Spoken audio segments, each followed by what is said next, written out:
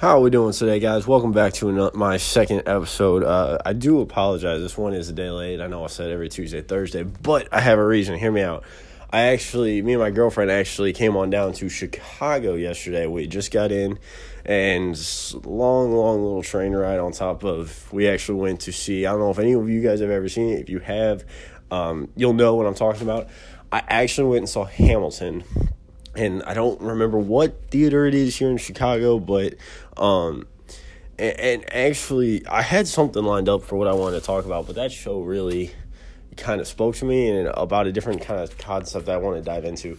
One of the biggest things that in that show, Hamilton, that I noticed personally as a viewer was that he was put through a series of really difficult decisions. Like, for example, he was right when at the very start when he had to really pick between creating a life and doing what he knew he had to do in terms of just being right, in terms of building this foundation for the country. And it's crazy how he always went back to this one thing: never miss your shot.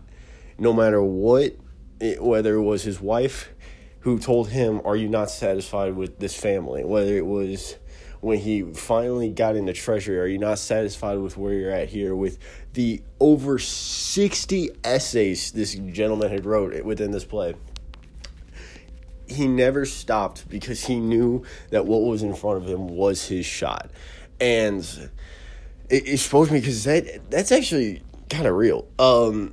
You guys, and me included, like all of us, every single day, it's a brand new choice. Every single day, there's a new up-and-coming thing. And it really showed that once you got yourself grounded and figured out and you have your own, like, mission statement. For instance, like Hamilton, his was, I never miss your shot.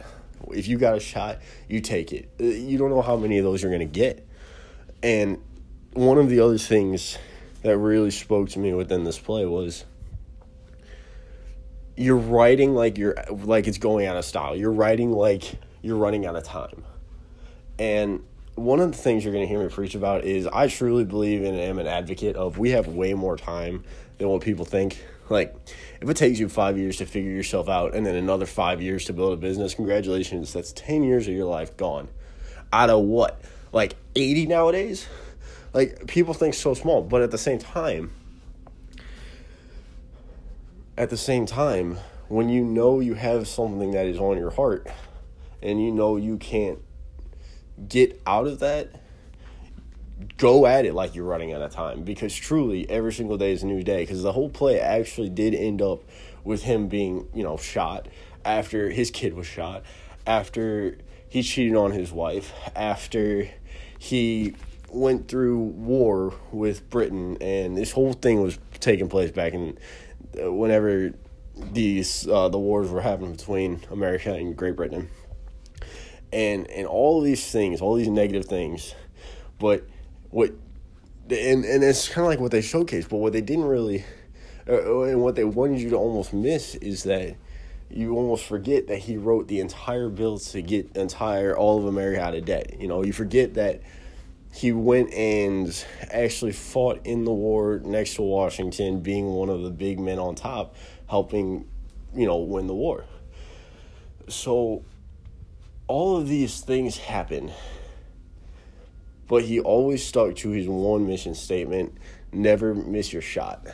And so if anything, I kind of want to leave it with this, and it's that if you're kind of going through something right now and you feel like you have an opportunity, say you feel like you have an opportunity to go to that school, you have an opportunity to, drop out of school, start what you really want to start, you have an opportunity to do so many different things in this world, like even a sport, opportunity to get on a sports team, you're being watched at one of your games. Don't let those nerves eat at you to the point of failure. Let those nerves eat at you to the point of knowing that you're not going to miss your shot. That's kind of really what I want to leave it off at, guys. I hope you have a great rest of your Wednesday. I will have another podcast out tomorrow, and it will be on time this time. So you guys have a good one. Take it easy. Bye. How are we doing today, guys? Welcome back to another episode of Boehner's Perspective.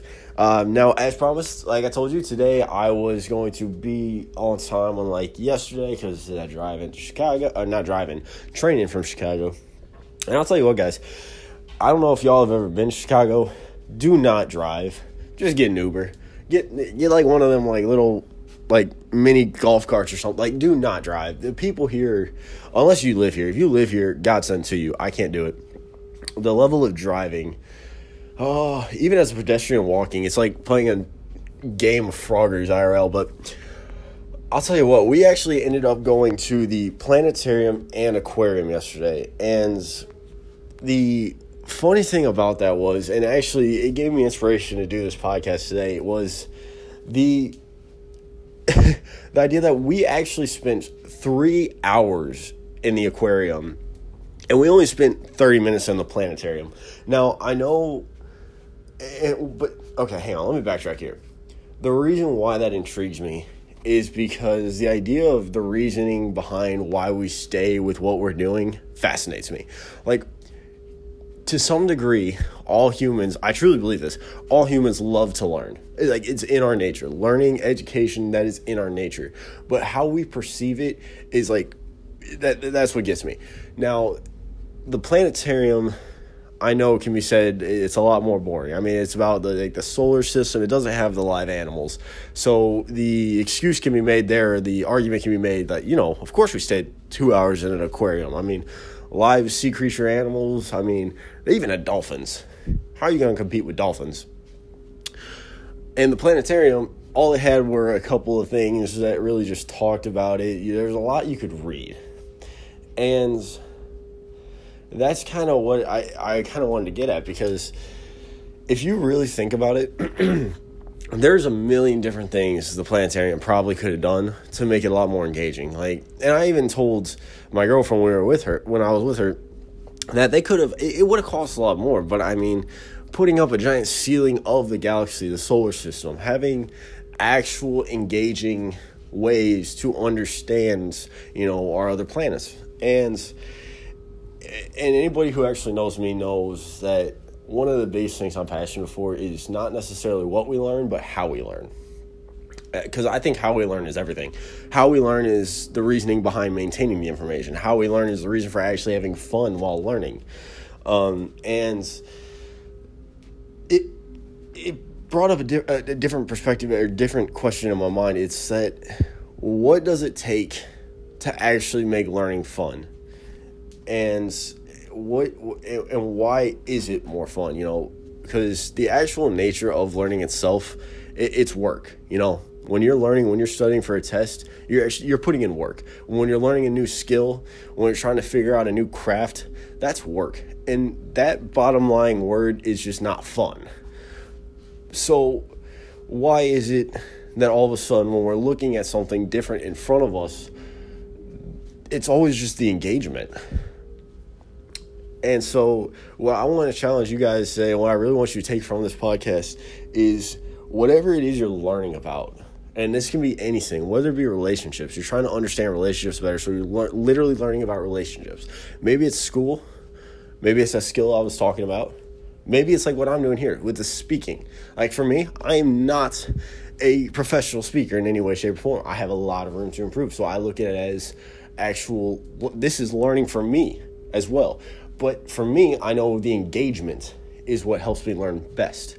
So what I want to challenge all of you guys to do and take from this podcast is be more like that aquarium exhibit where you always have that engagement for your learning.